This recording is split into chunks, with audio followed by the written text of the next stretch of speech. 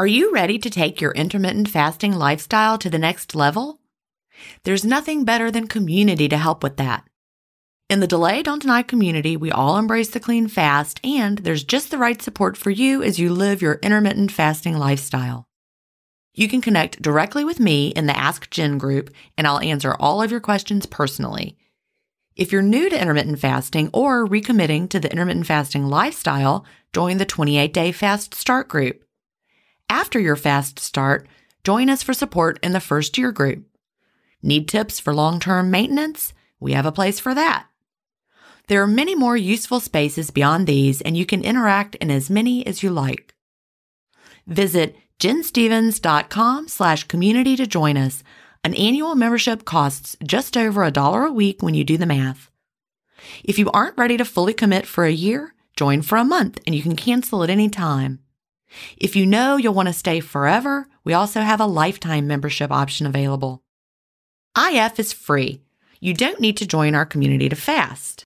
But if you're looking for support from a community of like-minded intermittent fasters, we're here for you at jenstevens.com/community.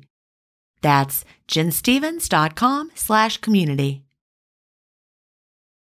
Achieving my long-term goals is more about creating healthy habits and less about quick fixes. And that's why I love both intermittent fasting and Daily Harvest. Tim Spector, a gut health expert and founder of Zoe, and Dr. B, gastroenterologist and author of Fiber Fueled, recommend that you aim for at least 30 unique plant foods per week. Daily Harvest helps make it easy. One of my favorite options is the sweet potato and wild rice hash harvest bowl. With Daily Harvest, I'm getting tons of plant-based options built on organic fruits and vegetables that are easy to prep and free of weird ingredients such as fillers, seed oils, and added sugars. Create healthy habits that last with Daily Harvest. For a limited time only, go to dailyharvest.com/ifstories to get $30 off your first box plus free shipping. That's dailyharvest.com/ifstories for $30 off your first box and free shipping. dailyharvest.com/ifstories. Welcome to Intermittent Fasting Stories. I'm your host, Jen Stevens, author of the New York Times bestseller, Fast, Feast, Repeat, as well as the book that started it all, Delay Don't Deny. I lost over 80 pounds thanks to intermittent fasting after learning how to delay my eating rather than denying myself the delicious foods I want to eat. Now, who's ready to hear an inspirational intermittent fasting story? That's why we're here. So let's get excited to talk to today's guest.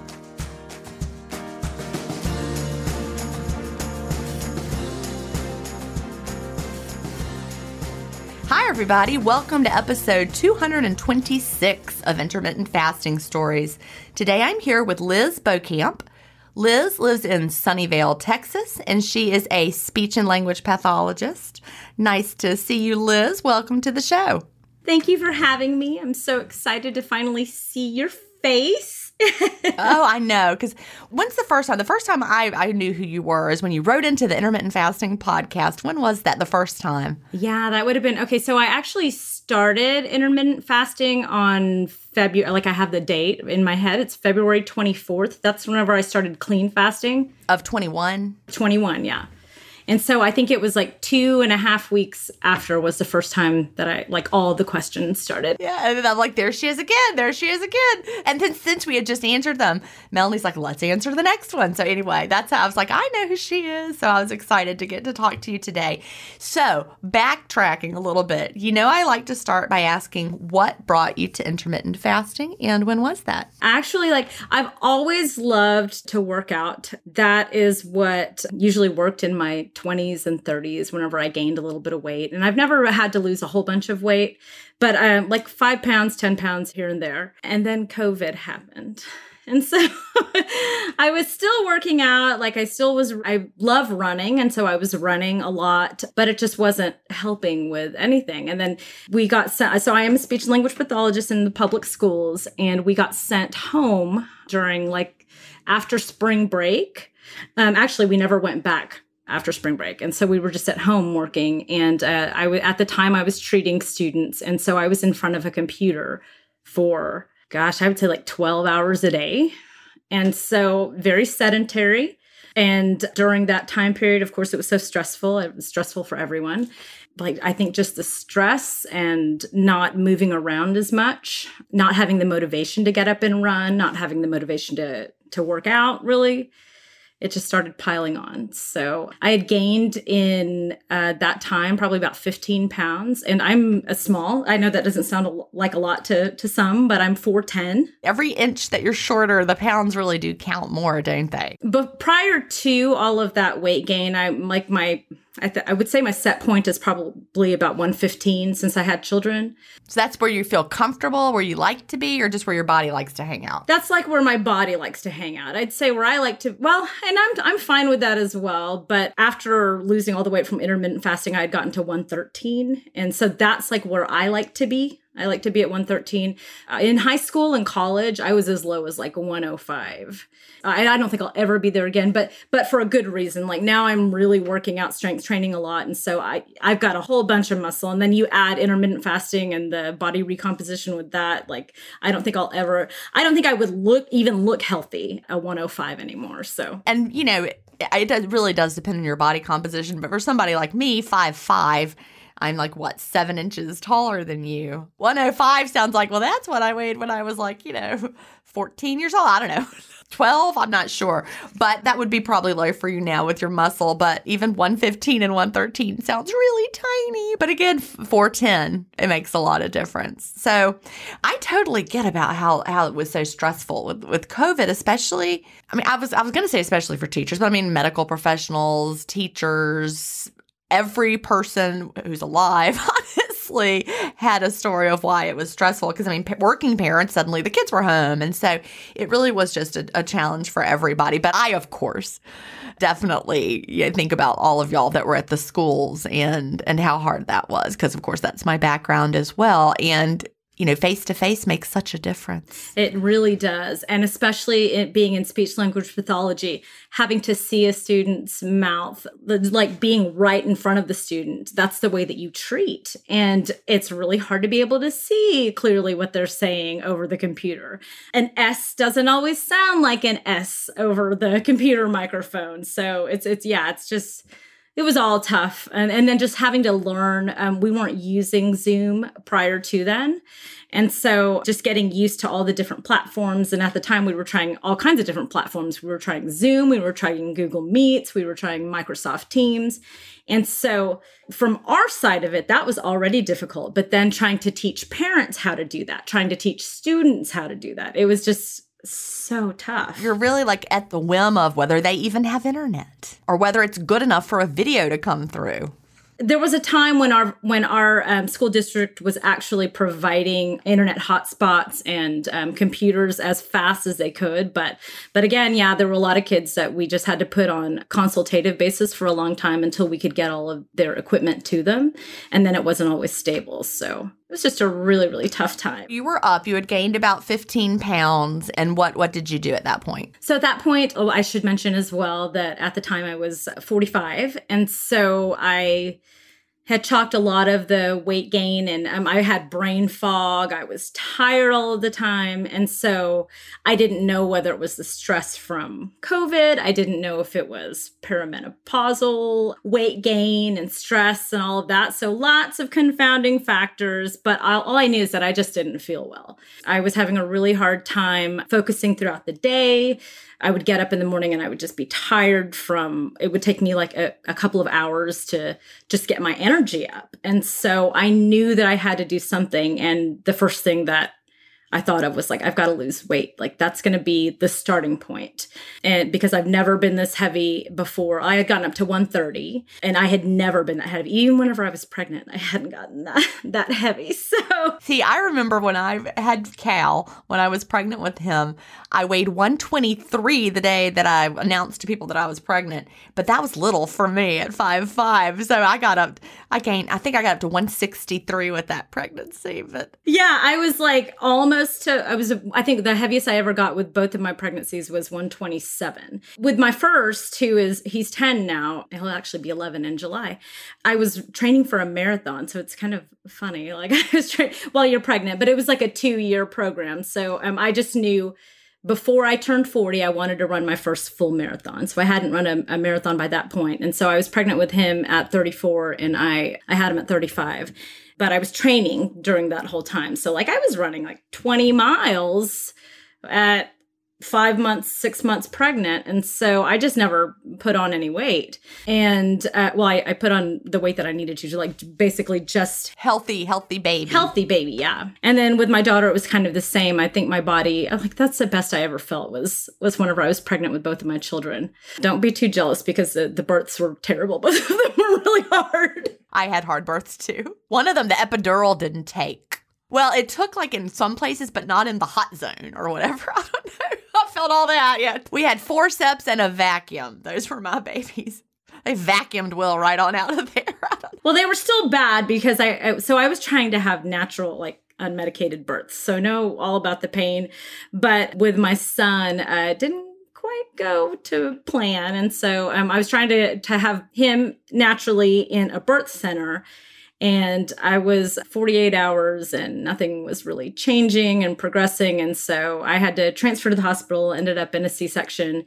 But that was even after all of the medical interventions. Like we tried everything and another day passed by and we were just like, okay, we're going to throw in the towel now. That's worse than mine. I apparently have a bony pelvis. They only go so far and then they never progress. They got me out without a C-section. I thought for sure I was going to end up there, but they managed. I was totally not expecting a C-section and that happened. But then I was able to have a VBAC with my daughter. So I was really excited about that. But her labor was 36 hours. So not quite as long as his, but still a long labor. And with me, I think what the issue was that I just had a really tight pelvic floor. And I think that was just because of all of the running. But everything worked out in the end.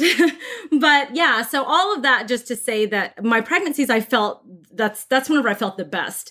And I always joke, but there's probably a lot of truth to this, is that with my son, I had an aversion to bread.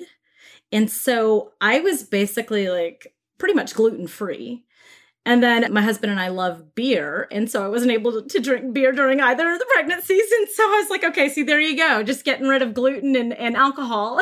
And you feel the best that you ever do. That's so funny. But did you give up gluten and bread with your daughter? Not with my daughter. No, I did not. So yeah, but of course you give up alcohol. And so, yeah, and my body just doesn't put on a lot of fat whenever I'm pregnant. Just being conscious of what you're eating all of the time, just living a healthy lifestyle while you're pregnant. I wish I could go back, do that a little bit differently. Pregnancy number 2, I would do better, but I was taking my prenatal vitamins. I thought I had it covered wrong. Oh man. Yeah. After reading Cleanish, so scared. I don't know. I felt, I'm a smart person. How did I not really get it? But I didn't get it. So now I do. Well, and I don't think you did. You probably didn't know as much as you. Well, I surely didn't. But I go back and think like to what we were taught in school. And we really were taught food is made of vitamins and minerals. You need to eat fruits and vegetables so you get your vitamins and minerals. Or you could take this pill is what I don't know if the teacher said that, but that's what my brain said. Oh, I need vitamins and minerals. I'll just take this pill instead. And that is all the vitamins and minerals because it says 100% of your RDA, right? I didn't know the difference between vitamins in a pill and all the phytochemicals in the food. So I guess they just did a really good job selling all of that to us. So we were talking about when you found intermittent fasting. So you were about 130 pounds. You knew that you didn't feel good in your body. You were sluggish. You were not sleeping. So what did you start doing at that point? So at that point, I started searching the internet for, it's pretty much like quick ways to lose weight. And intermittent fasting was all the rage. I remember in 2019, I had a principal who had started intermittent fasting, and she was just completely miserable while she was doing it. And but she was drinking like the Mountain Dews, having all of the sugary drinks, and so had just had a really hard time making it to her eating window. And so I remember this was like before an IEP meeting. I remember just sitting there saying, I could never do that, ever, ever, ever. That looks so hard and so miserable. I love food and I just can't imagine doing that. And so whenever that kept popping up in my like internet searches, once you search, the algorithms start. So Dave Asprey's book, Fast This Way, came across my Kindle feed. And actually, there's another book that I don't mention very often, and I won't even say it here because it was basically like just dirty fasting. It was all about dirty fasting, how you can get away with that. And so that's what I started with. I did that for about 2 days and then was I read Dave. So I don't even count that. That was like before February 24th, which is what I say is my clean fasting start date. So I did that for a couple of days and then I read really quickly. And so I had read that book in a couple of days and then got Dave Asprey's book through my Kindle feed and read that in like a day. And then here comes Fast Feast Repeat on my Kindle feed. And I was just like, oh, that looks interesting. I'll look into this. And yeah, within like the first couple of chapters, I was just like mesmerized. And I love data and I love reading and I love research. And so I just dove right into that book. And then from that, I found the podcast with you and Melanie, Intermittent Fasting Podcast. And then like the rest is history from there. And I'm the rip off the Band-Aid type. I'm not surprised. When you started clean fasting, it was only a couple days in by the time you read it in Fast Feast Repeat. How did that change the experience for you? I guess for the first couple of days, I was doing the bulletproof coffee, the butter coffee and MCT oil. Because you started with Fast This Way. And he has a part in there that I think he's talking about me. Because when Melanie and I were reading it before it was out, Melanie said, I think he's talking about you. About like the clean fast. He didn't say it. I don't think he uses the words the clean fast, but he's like something about the purists and like they make it no fun. That's me. Well, I would like to issue Dave Asprey, the Clean Fast Challenge.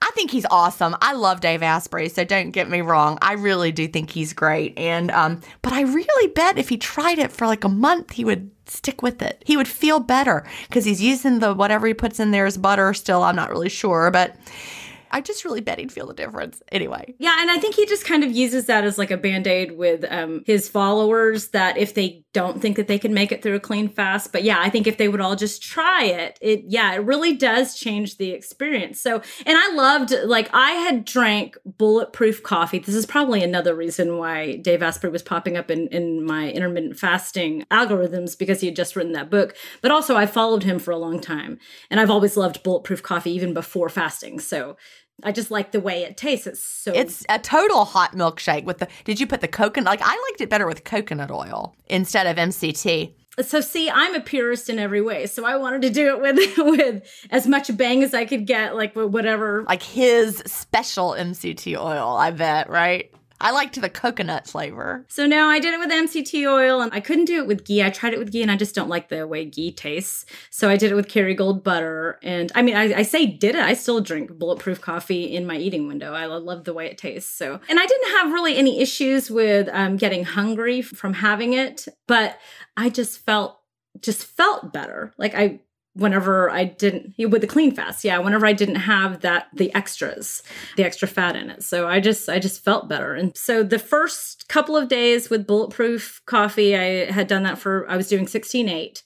And then once I switched to the clean fast, I found that I could go up to 22 hours and it was just a breeze. And it's so funny, like thinking back to that conversation with my principal and saying, I could never do this. This is just, you look miserable. And I know that I would be miserable. I know I would be hungry. It was kind of, I laughed at myself after like getting through a 20-hour fast. I couldn't believe it really, how easy it was. We all face stress in our daily lives. What if the answer to a better stress response is in one key nutrient? I'm talking about magnesium, and specifically Magnesium Breakthrough by Bioptimizers. This one-of-a-kind product is designed to reverse low levels of magnesium, which could have a positive effect on our stress response. But don't take my word for it. Here's a quote from a 2020 issue of the scientific journal Nutrients. Results suggest that stress could increase magnesium loss, causing a deficiency. And, in turn, magnesium deficiency could enhance the body's susceptibility to stress, resulting in a magnesium and stress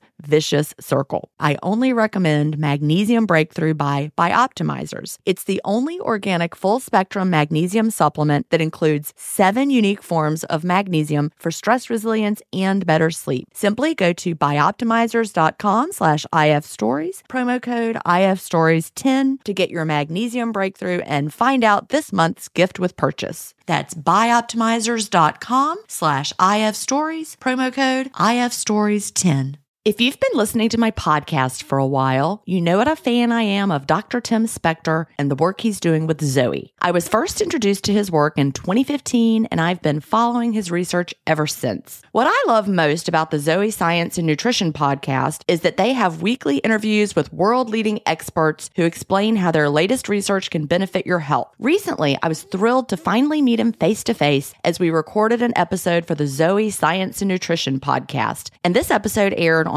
April 11th. We had a chance to talk about the world's biggest intermittent fasting study, and I had the opportunity to explain the clean fast to Jonathan, which may explain why he didn't enjoy his prior experiences with fasting. Search for Zoe Science and Nutrition on your podcast player or on YouTube to hear the latest episode, and don't forget to look for the April 11th episode to hear me, Tim, and Jonathan talk about the world's biggest intermittent fasting study. It really, really is so easy. And, today we're recording. It's 4:30. I haven't eaten yet. We have a house showing. Hopefully by the time this comes out, that's all a memory. But house showing's at 5:30 p.m. I'm not going to eat till after that. And I don't normally wait this late to eat. But it's not a big deal. It's so easy. And that's what's been so wonderful about it is that, like I said, I've never had a lot of weight to lose. So I've never used a diet, never ever used diet to lose weight. I have always used exercise. And that worked up until it didn't. And so when I knew that I had to find a way, I cannot restrict myself from anything. It's so funny to me that time restricted eating is different in my brain than calorie restriction or having to count macros. I just can't do that. Anyone who hasn't done it, it might seem weird, but it makes perfect sense to me because I've done all the diets and this is so much easier. I would never even attempt to do any kind of Weight Watchers or anything because it would drive me insane to have to count anything. Right. I want to eat what I want. And I'm not a terrible eater anyway. I was during the COVID period. I really was. I was living off of, I always joke, and that's kind of true, but sour gummy bears and Cheez-Its. That's what I was living off of. I'd sit here at this desk right here.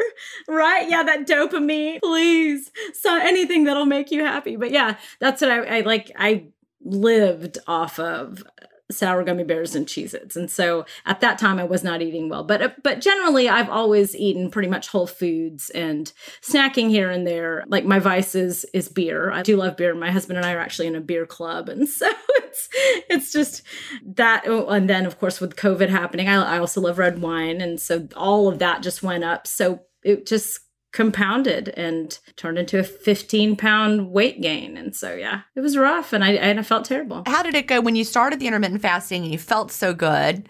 What happened with the weight loss? How'd that go? Oh my gosh, it was fast. It was really, really fast. So within the first 2.5 weeks, I dropped 8 pounds. And I'm assuming that was probably a lot of inflammation and just a lot of water weight from all the terrible foods that I was eating. And I hadn't even really started working out again. I didn't start really working out again until May. So that first 8 pounds really was just from intermittent fasting.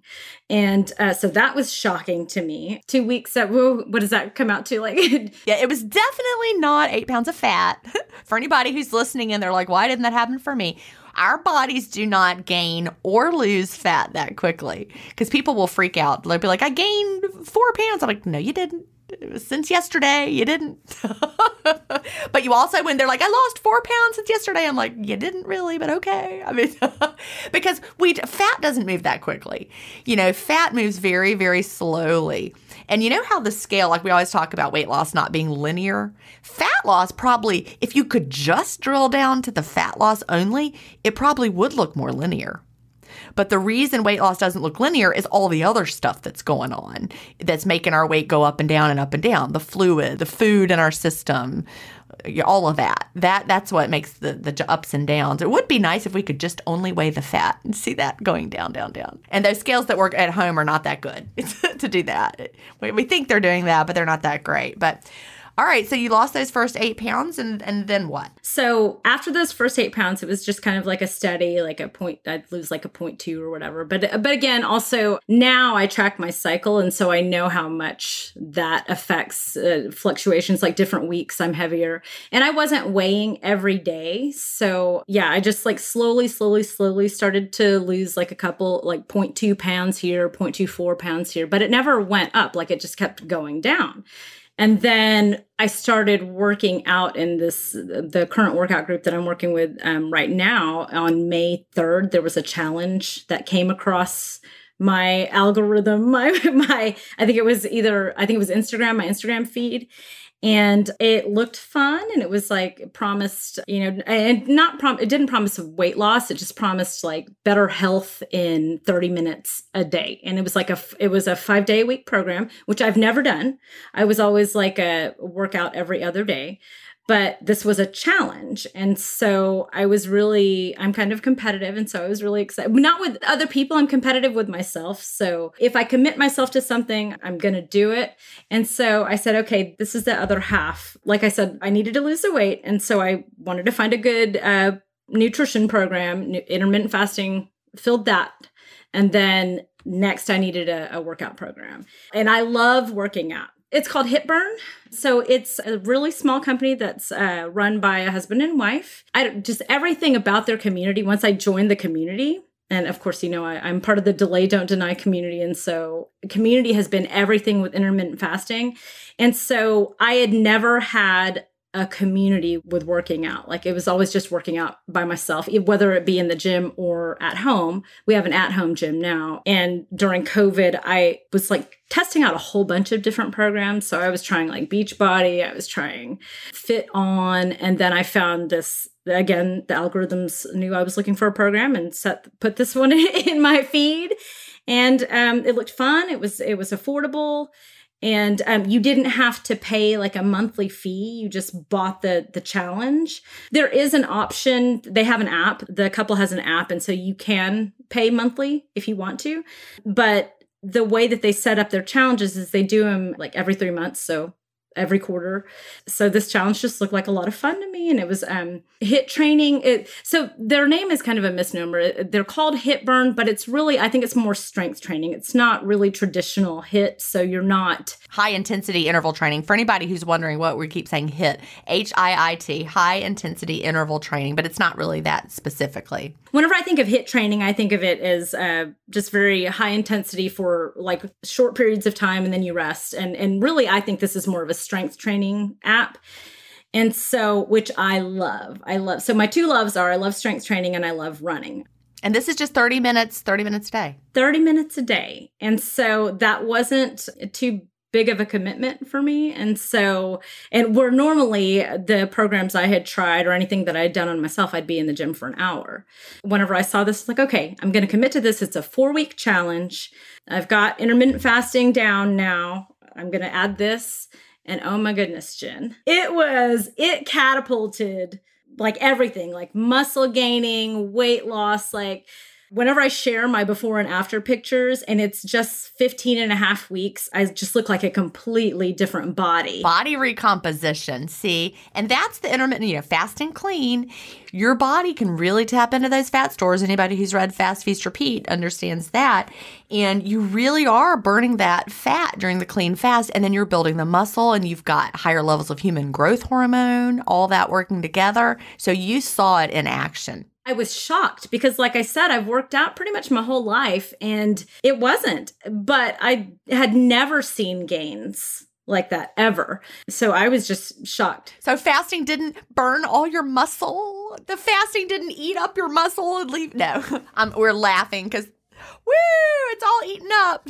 Because, that's what critics say. They're like, well, your body's going to eat up all your muscle when you're fasting. No, that's not how it worked for you at all. So good. I love when the theory shows up in real life and the application is what we were expecting. So I bet they were all amazed. You said they had a community. So I guess you were all sharing your progress. So whenever it's so funny to look back at that first challenge, because in the beginning, every day we would post what we call accountability posts every day. in a challenge everybody posts. And so it's not like you're expected to do that, but people like to do that just to so we can all check in with each other and be accountability partners. Well, whenever I look at the very first few pictures, like it was always just of my face, and like I was just really shy. And then as time went on, and like in about like week 3 of the challenge, I just couldn't believe what I looked like. And I said to myself, you know what? I share with everybody what I looked like before. I'm so glad that I took before pictures, because I would have never done that had I not read Fast Feast Repeat. I would have never taken pictures, just because I hate taking selfies. I don't like looking at myself. But I get it, because we also were like, we don't want to see it. We're like, I don't want to see what I look like. I'm not happy in my body. I don't want to have it. But you really are going to want to have those photos. I'm so glad that I took those photos. So I didn't take them at the very beginning. I took them, it was on March 9th. I took pictures. And then by like the 3rd week of the program, so that would have been, it was like middle of May. I just couldn't believe what I looked like. It was just crazy. I was like, oh my gosh, my abs are insane. Like I have a 6-pack now, and I might have to do some hit burn. I don't know. I didn't want to keep it to myself anymore. I wanted to share. At that time, I was telling everybody about Fast Feast Repeat, but I hadn't shared my actual progress, like my before and after. I was talking about it all the time just because I was so like excited about the science and just what was happening, but I hadn't shown anybody yet. And so like the day that I showed everybody my before and afters, they were like, oh my goodness. So the people that knew me or that know me, they didn't even know that I'd gained all that much weight, because they were just like, you hit it really well. But looking at your body now, like it's insane, the difference between and it was just 15 and a half weeks. And that's as long as it took for me to get into maintenance. And I've been there ever since. It's crazy. No, but you can't judge your progress against somebody else's. Also, it's really, really, we're learning more and more. The longer your body has struggled with excess weight and being overweight, the harder it is to get back or get to where you want to be. It's like, I think I've used this analogy before. I don't know if you've heard me say it. It's like you're going into the forest, right? You come to the edge of the forest, you walk into the forest. The farther you walk into the forest, then you turn around to come back out. It's going to take you longer to get back out if you went a long way into the forest. You were just on the edge of the forest. You had not ever struggled with your weight more than 5 or 10 pounds, ever. And so you finally had taken that path in the forest through COVID, but then your body just snapped right back because it hadn't been that long. And I really think that the longer that we have insulin resistance or obesity or any of those issues, the harder it's going to be. And so anybody who's listening, don't feel bad that it might be taking you longer than it took Liz, but we can still be amazed at that fast progress because that shows what's possible. I think what the biggest difference maker between this and anything else, like as far as like workout programs and nutrition, is before I never really had to pay attention to nutrition. And now that I'm older, and I just do, if I want to stay in a healthy weight, if I want to feel good, I have to pay attention to nutrition now. And intermittent fasting has been so easy that I've been able to stick with it for over a year. And I can't do, like, saying that right now is just shocking to me that it's been over a year that I've been doing this. So it's just amazing. And no stress. It's what you do. It's not a diet. No, it's not. It's not a diet. It's when. Diet is what, intermittent fasting is when. But that whole nutrition piece, we're ready when we're ready. I wasn't ready when I started intermittent fasting to clean up my diet. I did not have a very good diet. You said you'd always had a good diet. You tried to eat healthy until the Cheez-Its and gummy bears came into your life through that stressful time. But yeah, I didn't have a healthy diet. But eventually I wanted to have a healthy diet. And the more I started to research about food, and it was being on the intermittent fasting podcast that really started leading me down those paths and having the Facebook groups when everyone's arguing about food. I mean, I'd read 1 million diet books in my life. I had read 1 million diet theories, but they all contradicted each other. And they were also confusing. So that's why I was just like, forget about it. But eventually you do start to care about nutrients. And that's been one of the biggest eye-openers too for me, is just making sure that I can get enough calories in during my eating window. And so whenever I first started, for the first 28 days, once I started to I was doing 24 and then 22 sometimes, because like I said, I'm the rip off the Band-Aid type of girl. And so I knew for the first 28 days, I'm just going to do this to get rid of all my glycogen stores. And then once I know that I'm metabolically flexible, I think even whenever I was sending in the questions into the IF podcast, I was like asking about ketones and all kinds of things like that. I was trying to remember what your first question was. Do you remember what it was? It was about ketones and stuff? It was about insulin, and I had it all wrong. I had insulin and blood glucose like backwards. And people do all the time. They're like, people will say things like, now I know you said that, diet soda causes your insulin to go up, but I measured my insulin and it wasn't up.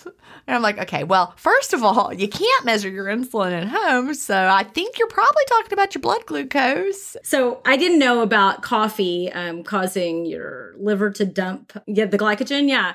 And so like one day I decided I'm going to do this experiment to where I bought glucometer, blood pressure glucometer. And I was just like, okay, I'm going to test it ever so often after this. I'm going to see if I have an insulin response to coffee. And then whenever it shot up 10 points, I was just like, wait a minute. And so that's whenever I sent them the question into you and Melanie was, why is my blood glucose going up? Am I having an insulin response? I hope not, because I don't want to have to give up coffee. And it's the opposite, right? Because you have the coffee, your liver dumps out some glycogen in response to that. And that's what makes your blood sugar go up, because coffee has no has no sugar in it, has no glucose in it. So it has to be coming from within your own body. And insulin lowers blood glucose. So it's not the coffee directly making your pancreas, release the insulin. However, I will say that indirectly, there could be some insulin response because if your glucose goes up, your body releases some insulin to deal with it. But again, it's not something to get all freaked out about because we're trying to lower our liver glycogen. That's what we want. So yeah, there might be a little bit of higher insulin along the way, but it's not a bad thing because it's doing something we want it to do anyway. Yeah. Well, and later I found out it was, I can't even remember why I had my fasted insulin tested. It was like in 2019. I had started working with a functional integrative OBGYN in 2019 just to help with hormonal imbalances. I've always been historically low in progesterone. And so I had a hard time. I had a few miscarriages prior to getting pregnant with my daughter in 2016. And then I was just having a lot of issues with sleep from like after having her. And so I knew that I was historically low in progesterone. So I started seeking out help. And all the conventional OBGYNs that I went to kind of didn't know all that much about hormones. And so I started going into, I know it was nuts, but one that I had been seeing for a long time, told me that progesterone went up as we got older. And I couldn't believe that she said that. And I knew that it goes down it starts, right. It's the opposite. And it's why I had a hard time conceiving. Once I was supplemented with progesterone, I got pregnant right away. And I know that there are a whole host of reasons why people have fertility issues, but that was mine. And so just being able to find somebody that was well versed in hormones and female hormones, I had to go outside of conventional medicine. And so I remember having my this whole panel. I had the Dutch test done, and then I had this blood panel done, and I didn't realize it until I became an intermittent faster, how important insulin was. And even back then in 2019, I had it was at 2.8. And then whenever I started listening to you and Melanie and had been intermittent fasting for a while, I got it retested on my own, and it had gone down to 1.6. And so that is probably why you never had too much trouble with your weight. And again, that's Chad. When Chad had his tested, it was lower than mine. And I really think, we talked about this before on this podcast. You think about the bell curve, the normal distribution. There are people like you and like Chad who just release less insulin. And then that keeps you from having so much trouble with your weight because insulin is a storage hormone. So all of us that have struggled, we're probably just extra good insulin releasers. Our bodies are great at insulin. And so we're good storers. And so then we feel so guilty because we're struggling with our weight, but it's just because our bodies are so good at that. We're on that upper end of the bell curve with our insulin response, And so for us, the clean fast is even more important, right? I think anybody anybody who's ever struggled with their weight, it's even more essential that you fast clean. So yeah, so I am very lucky in that aspect. My mother is the same. She's 76 years old now, and I had asked her to get her fasted insulin. She and my father, who is 87, they see their doctor every 3 months, and I said, okay, get your fasted insulin tested because I just want to know what it is. And mom was like 4.7 or something. So like a great genes, yeah. Anything below 5 is really, really good. So yeah, you got those low insulin producing genes. Yeah, so I'm lucky in that aspect. I'm fortunate. But what intermittent fasting has done for me is just given me a way to really stick to a nutrition plan without really having to think about it. And so now I've got both pieces. I still have my love for running and for strength training, but now adding intermittent fasting on top of that, I just feel better than I ever have. Like even in my 20s, like I feel better than I did in my 20s. And so it's just been, I feel like I'm aging backwards now. That's me. I really feel like that. Like I have more energy. Like you talked about earlier, how prior to intermittent fasting, you were sluggish. You had a hard time waking up in the morning. You didn't have the energy. I just jump out of bed and go about my day. And I can do anything I want to do. And it's amazing. So describe your eating style. Do you eat, all the things when it comes to whole foods? I know you said you prioritize whole foods. I pretty much eat everything except for pork. That's the only thing. And it's so funny because I have an aversion to pork, but I never knew why. I just always thought I just didn't like the way, I don't like whenever bacon's cooking. I just don't like the way it smells. And I just never knew why. And I had, I think it was GenoPalate. It's a genetic testing, and found out that I actually have an intolerance to pork, which is so funny because I'm the only one in my family that doesn't like pork. And I'm the only one that ever said, I know I don't want to eat bacon and I don't want to eat pork chops and I don't want to eat everything that you guys are eating, and that's why. And so yeah, other than pork, I'll eat everything. I eat everything. Like, I know you don't like fish. I love fish. My body actually, I wish I liked fish. I feel best with seafood and I'm Asian. So my family is Filipino, and like white rice, my body loves white rice. Mine does too. My body loves white rice. It doesn't like pasta as much. I can do rice, I can do potatoes, and I'm just fine. But for whatever reason, pasta, I can tell I don't, I have more of like a blood sugar response to pasta, which of course, if you're just looking at the glycemic index, people would say that sounds crazy because they have the same. No, it's personalized response. It's amazingly different. I can tolerate pretty much everything, and I love food. So I eat everything within my window. And now what does your window look like? Is it 24 still? It's actually changed a lot since like I said, whenever I started working out, it was 5 days a week. And so I realized I needed a lot more fuel. And then now I've recently gotten into cycle syncing. And so I do a lot of pretty much everything, my working out and my intermittent fasting according to my cycle. Of course, I just now started having wonky cycles. I turned 46 in December, and it was like the day I turned 46. I have tracked my cycles since before trying to get pregnant with my son.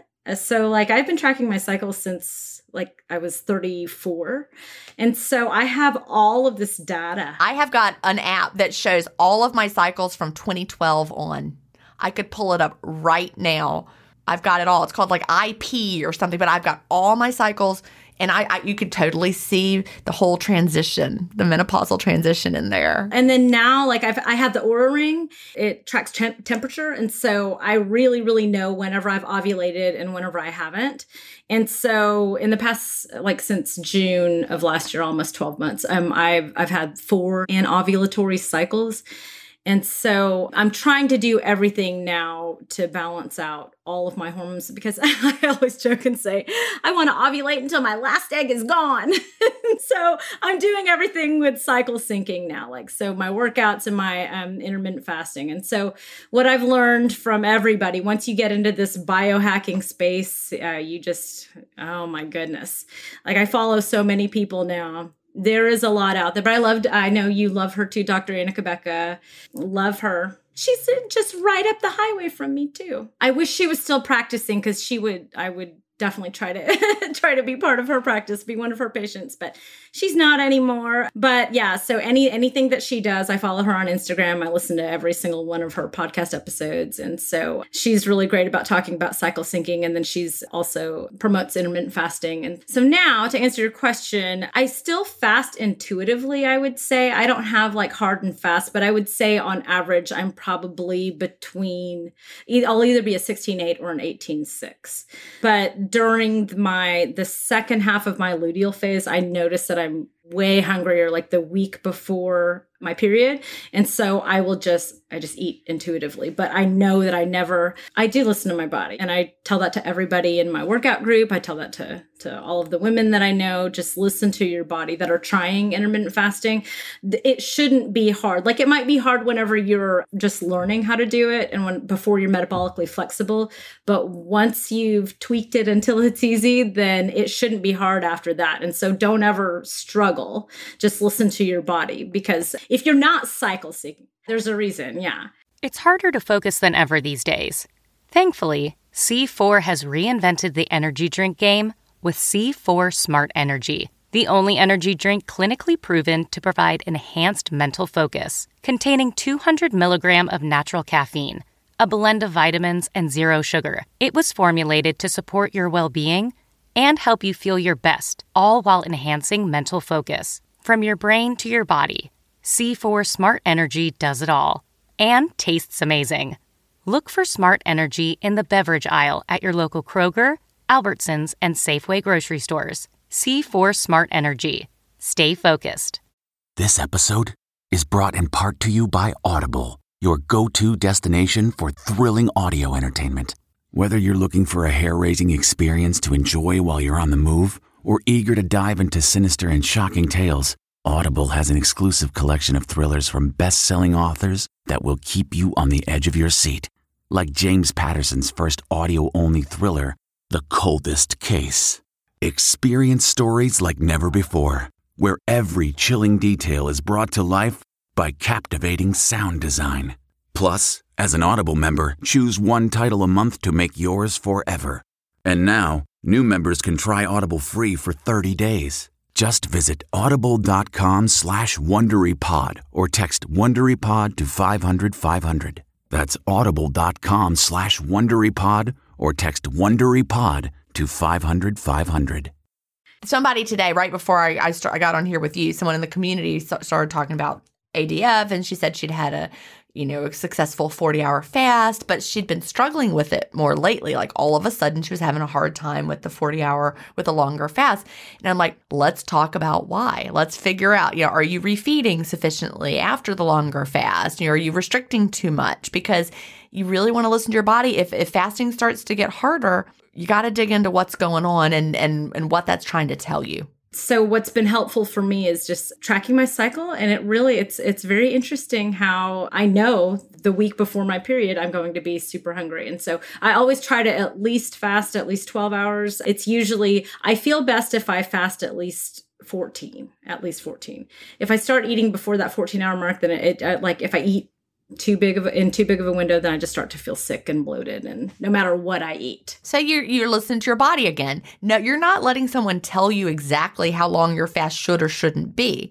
You're letting your body guide you. There's a train of thought out there that you should not fast at certain times of the month, and I don't agree with that philosophy, even though some people I think that are very smart and awesome may say those things. But I think that, again, you can listen to your body, and you feel better when you get 14 hours in versus when you don't. And you really can listen to your body. For me, I only needed like one day a month of eating more. That was it. But I mean, who knows? Who knows what my hormones were doing at the time, and everything was already starting to get wonky by then, but it was always one day. And that would always be my clue that my period was getting ready to start, because everything was irregular because I was going through perimenopause. But I would have one day where I was starving, and I'm like, why am I so hungry today? And the next day, bam, every time. So then I was like, why do every time that happens, I say, why am I so hungry? But then it might be like 2 months before, I would have another cycle. But why am I so hungry? Bam, there it was every time. And with me, I know too, also it's dependent on how much I'm working out. Now, like different programs require just more fuel. Like right now, I'm in a program that's 3 days a week, heavy strength training, and then two days a week of stretching. And so I don't require as much fuel right now in the program that I'm in. So, but I've just become so in tune with my body. Another thing that I love so much about fasting is that I've become so in tune with my body on so many different levels that I didn't realize I needed to become in tune with. And so I just feel so much better now. That's just amazing. The fact that it has brought you in tune with your body, I think is really the best part, because so many of us, you haven't been down that dieting path like so many of us did, but dieting taught us to not be in tune with our bodies more than anything. That's what we, learned. So being able to reconnect is powerful. It is so empowering now to be able to say, I'm not hungry, so I'm not going to eat. Whereas before, not that I was that much of an overeater, but I would just eat just because food was there, or because my husband was eating, or because my kids were eating. And now I can say, no, I'm not hungry, so I'm not going to eat because I know it'll make me feel bad now. And it's okay. You don't have to eat just because everybody else is eating. And I love that too. I love the support that I have from my family, my husband, and my kids, and my friends, and my parents. Everybody is just, and I think that had they not seen the change in me, they might have been worried. But just seeing just the change in my mood, like the lift in my mood, it's just like, oh, she loves this. You can't argue with that, with how great that you feel. And how many people would you say that you've gotten started with intermittent fasting? I couldn't even tell you, like in my workout community alone. So in my family, my husband started, and he's one of those people that, oh my goodness, like within 2 weeks, he dropped like 10 pounds that he didn't even know that he needed to lose, because he's already thin. He's very muscular, but he's also just he's always been thin. And so he couldn't believe how much weight he had dropped, and just how much better he started to feel. So he started probably, I think it was a month after I started. And so he's stuck with it. My sister and her friend tried it for a little bit, and they couldn't stick with it. I get it. That's my sister too, but my brother does it. Woo! But I'll tell you what it is they haven't done the clean fast yet. My sister won't do it either. She's like, it's just a little milk and sugar. I'm like, stop it. Come on now. Stop it. If anybody knows her, don't tell her that I said that. But she's like, well, I just want to eat. I'm like, it's because of the milk and the sugar. Come on now. Anyway. Yeah, I really do. Like, I wish, just try it for a week. Just try it for a week. And yeah, just try it. She's like, no, it doesn't matter. I'm like, it does matter. Come on now. I have a New York Times bestseller. Listen to me. You know how siblings are. You're my sister. Stop it. I'm telling. Anyway, no. So I've got my husband to start, and then my best friend, she does it now. And then just the biggest hit has been in my hip burn community. Oh my goodness. So it started off with two ladies, one in Canada and another in Alabama. And so they started it. And then once we started all posting our pictures and our progress, then everybody was just like, okay, you have to read Fast Feast Repeat. And so, yeah, it was just awesome. So now I don't know how many people we're up to in the hip burn community. A lot. I would say over 20. And they were all wishing me luck today on today's read. Yay! Everybody, Jen says hello. They'll all be excited about that.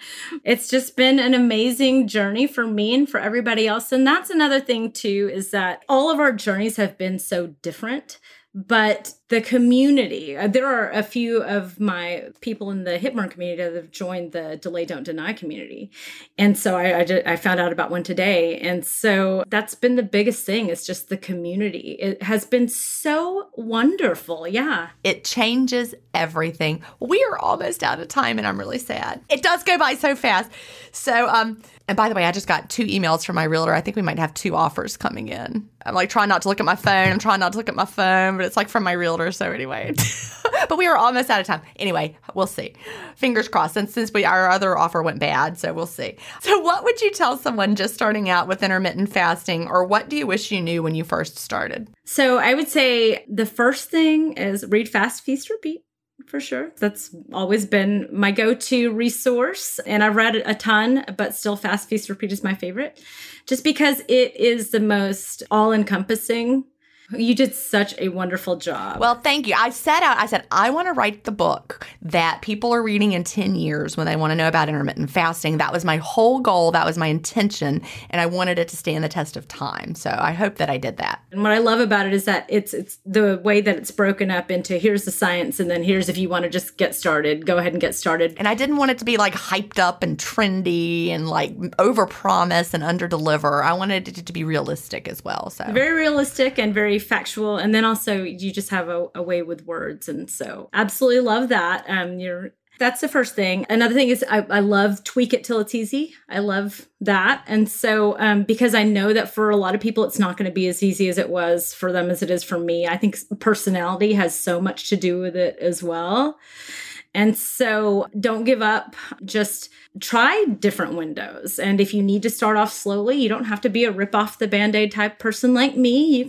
You start off with a 12-hour window and then just gradually extend or shorten your eating window. Extend the fast, shorten the eating window. Exactly. You don't have to rip off the Band-Aid. And again, the 28-day fast start is just a suggestion. You can have a 54-day fast start or whatever. You're not going to mess up unless you're not fasting clean. Fast clean. As long as you're fasting clean, it's totally your journey to design. And know that it's a lifestyle and not a diet. That it's not one of these short-term things. If you think of it, if you go into it thinking of it as a lifestyle, then you have the rest of your life to tweak it until it's easy. Exactly. And if it's not easy, it's time to tweak something.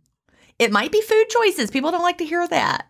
They're like, but Jen, you promised me I could eat whatever I want. But yeah, but if you don't feel good, then how's that? That's not what you want. Well, Liz, thank you so much for sharing your story today. And it has been such a pleasure to meet you face to face. I know. Oh, hopefully we'll get to meet on a cruise sometime. Well, we're going to do something. When we move to the beach, I'm going to have some events at the beach. Yay, that sounds great. Awesome. Well, I look forward to that. Bye. Bye. Do you have an intermittent fasting story to tell? Email me at jen@intermittentfastingstories.com and I'll add you to the lineup. That's GIN@intermittentfastingstories.com. The world wants to hear your story. That's it for today. Remember, I may have a doctorate, but I'm not a medical doctor. So don't use anything you hear on this podcast as a substitute for medical advice. Please always check with your doctor or healthcare provider if you have medical questions. I'll talk to you next week, Fasting Family, where we will hear another inspiring story. Have a great week and fast on.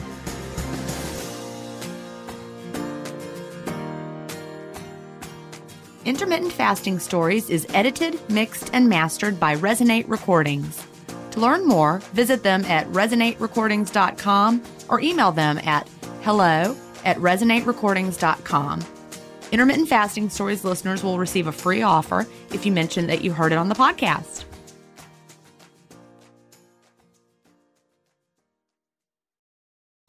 For more than 2 centuries, the White House has been the stage for some of the most dramatic scenes in American history. Inspired by the hit podcast American History Tellers, Wondery and William Morrow present the new book, The Hidden History of the White House. Each chapter will bring you inside the fierce power struggles, the world-altering decisions, and shocking scandals that have shaped our nation. You'll be there when the very foundations of the White House are laid in 1792, and you'll watch as the British burn it down in 1814. Then you'll hear the intimate conversations between FDR and Winston Churchill as they make plans to defeat Nazi forces in 1941. And you'll be in the Situation Room when President Barack Obama approves the raid to bring down the most infamous terrorist in American history. Pre-order The Hidden History of the White House now in hardcover or digital editions wherever you get your books.